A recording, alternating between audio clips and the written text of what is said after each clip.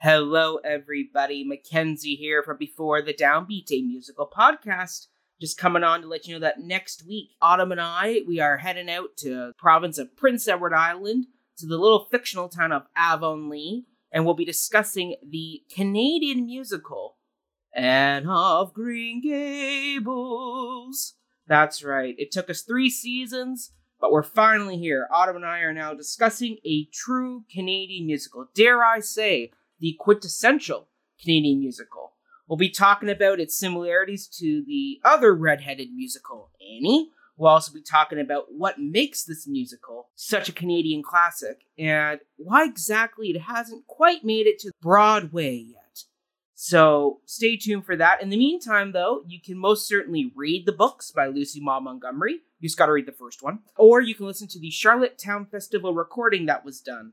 That is still the main recording you can listen to. So stay tuned for that, and we will see you next week with our discussion of Anne of Green Gables never change. We like you just this way. That's right, Anne of Green Gables. See you all next week, everybody. Bye!